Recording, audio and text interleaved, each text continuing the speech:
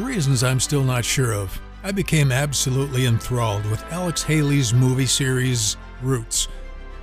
I've watched the 6 hours about the slave Kunta Kinte many times over in the last 30 years. I could tell what the next line was when Chicken George asked to be set free by his father, or what Fiddler said when he held Toby's beaten body in his arms. The teenage black man was taken captive in Africa and survived the ordeal of a slave ship, and he never lost his thirst for freedom, even when they chopped off all the toes on one foot because he was a runner. The first time he ran was because of his refusal to accept his slave master's new name, so he was terribly beaten. As he lay barely conscious in his friend's arms, Fiddler, another slave, said, "There's going to be another day." No matter what we have encountered to harm us in this life, one thing is sure. The last word on the subject has not yet been spoken. There is nothing like the discovery of what today's life journey story reveals. If you can hear the revelation within, you will not be able to keep the power of heaven away from your life. All his life, Toby kept his dream of freedom alive, and he passed it down to his children. It was his grandson, called Chicken George, who finally earned his freedom and came back years later to bring them all to their own land of liberty. What Toby's old friend said has always stuck with me. There's going to be another day. In the last few weeks, I've been privileged. There's that word privilege. But I've been privileged to have a growing glimpse of the life that awaits those who follow Christ. Last week, I was given a glimpse of the life of Horatio Spafford's hymn, "It Is Well With My Soul." He learned through the school of sorrows in a way that taught him to say, "Whatever my lot, He has taught me to say, it is well with my soul." He had lost his 4-year-old child, and then soon after, he lost all of his riches in the Chicago fire. It was not long after that he had sent his wife and remaining children on ahead to England on a ship. He would follow shortly, but received a simple telegram from his wife after their ship sunk in the North Atlantic. It simply said, "Saved. Alone." His 4 daughters had perished at sea. But such was the power and sovereign grace of God that as he later passed the place of their death, that he would write, "It is well with my soul." How can a human being bear the grief of losing both wealth and family and yet say, "It's well with me"? So many have been dealt far less tragedy, yet turned their backs on God and slid into hell at their death because of their bitter hearts. Both the Apostle Paul's words in Colossians and Mr. Spafford's word in his hymn provide the answer. The foundation lies in the longing of men like Kunta Kinte, or in the many today who are fighting for freedom. The Bible says that we have all fallen short of the glory of God.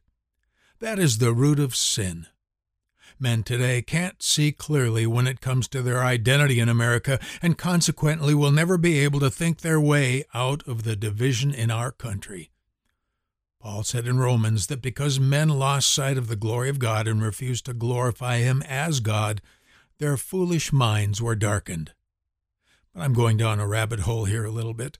One day I realized that when God said we've all fallen short of the glory of God, it meant very clearly that we were created to be clothed with, and to be identified as those glorified with the same glory and majesty that Jesus has. He said, in fact, that He has given us His glory. So Paul would say in Colossians, to seek our life that is above, that is hidden with God in Christ. When Christ, who is our life, appears, we shall appear with Him in glory. Over and over, Paul would tell his churches that you are dead, yet you are risen with Christ.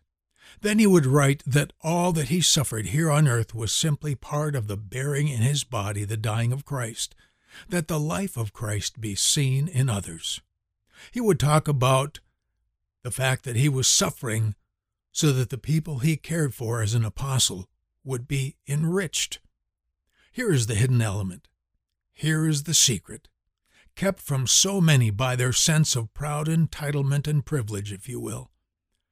Suffering in this life is intended to be used by God for the good and not to destroy us.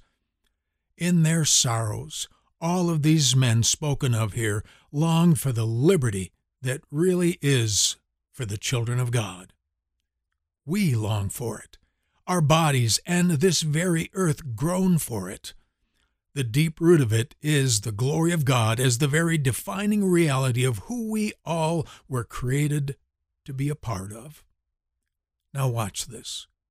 Horatio Spafford penned that it was well with his soul in the face of tragedy and death for all of his children. But how? His first verse in the hymn provides a key. My sin, oh the bliss of this glorious thought, my sin, not in part but the whole, is nailed to the cross, and I bear it no more. Praise the Lord, O my soul. Though Satan should buffet, though trials should come, let this blessed assurance control that Christ has regarded my helpless estate and has shed his own blood for my soul. You see, when we go through great tragedy, one of the first things we do is say, what did I do wrong? Where was the sin? Mr. Spafford found out that it's not about the sin that we have committed or others have committed. It is all about receiving the relentless grace of God that has forgiven us of all of our sins. I want you to see the source of such hope and peace of heart. The writer knew that it was his own sin that was keeping him from the power to overcome anything that this life would ever throw at him. And since Christ has regarded the helpless estate of a soul in sin, he has removed every single stain that could ever rob us from the glory that defines who we truly are. Armed with the hope of the glorious liberty from crippling grief that sin's defeat has granted, he could say, I have learned how to find the place of peace in this great heaviness of my heart. Let me say it plainly one more time. Our own sin is the very thing that keeps us from the power to overcome anything that this life can ever throw at us. Paul would say that we have the hope of glory. It is the hope of being all, yet far, far more than we have ever hoped to be and ever hoped to have. And the thing that makes it an absolutely sure thing in our lives is not our religious resume, our track record, or our own moral value. Christ in us is our hope. So he teaches us something else that is of far more value than the mere faith we see in so many today. It is not the faith to gain something of any material, earthly value here. It is the utter power and the sheer unlimited force of faith that when Christ appears, we will appear with him in his glory. And listen, that faith is what compelled him to call men to live pure. They are about to be glorified with Christ before all the world and even before every demon, every opposing power, and every trial that has ever stood against them and knocked them down. The suffering in this world is what I have agreed with Paul about.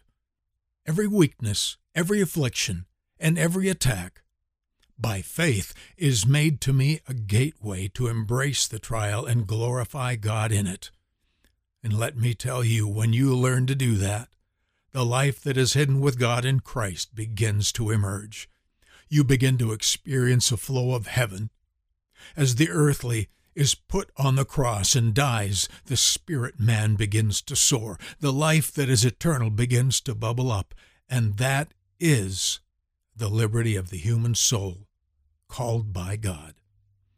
It is like John hearing the voice from heaven. John, come up here, and I will show what is to come. If the devil ever knew what you were about to do with this word, he would have never tried to beat you down. Jesus meant what he said when it was recorded. Your sorrow will be turned into joy. This is the secret of the cross, Paul said to those who were perishing, but thought it was foolishness. But this dying to the outward man is the wisdom and the power of God in the gospel. By it a man is no longer captive to his sorrows, afflictions, fears, and anger. He is not compelled to demand the justice that he could never begin to pay the price for anyway. To any American demanding anything, I would say, you could never pay the price for the injustice that you have committed against the glory of God and the love of your neighbor. It is a far greater injustice than what has been committed against you. Any person who would find power over this life's heartaches need but to let Christ deliver him from his sin. Such a one will find the power of heaven itself to overcome all that would harm.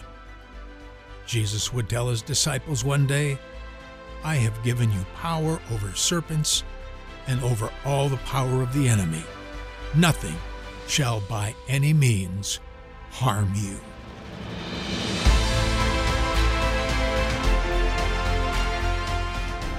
Today, we'll just leave you with this simple word. There is going to be another day. Thanks for listening.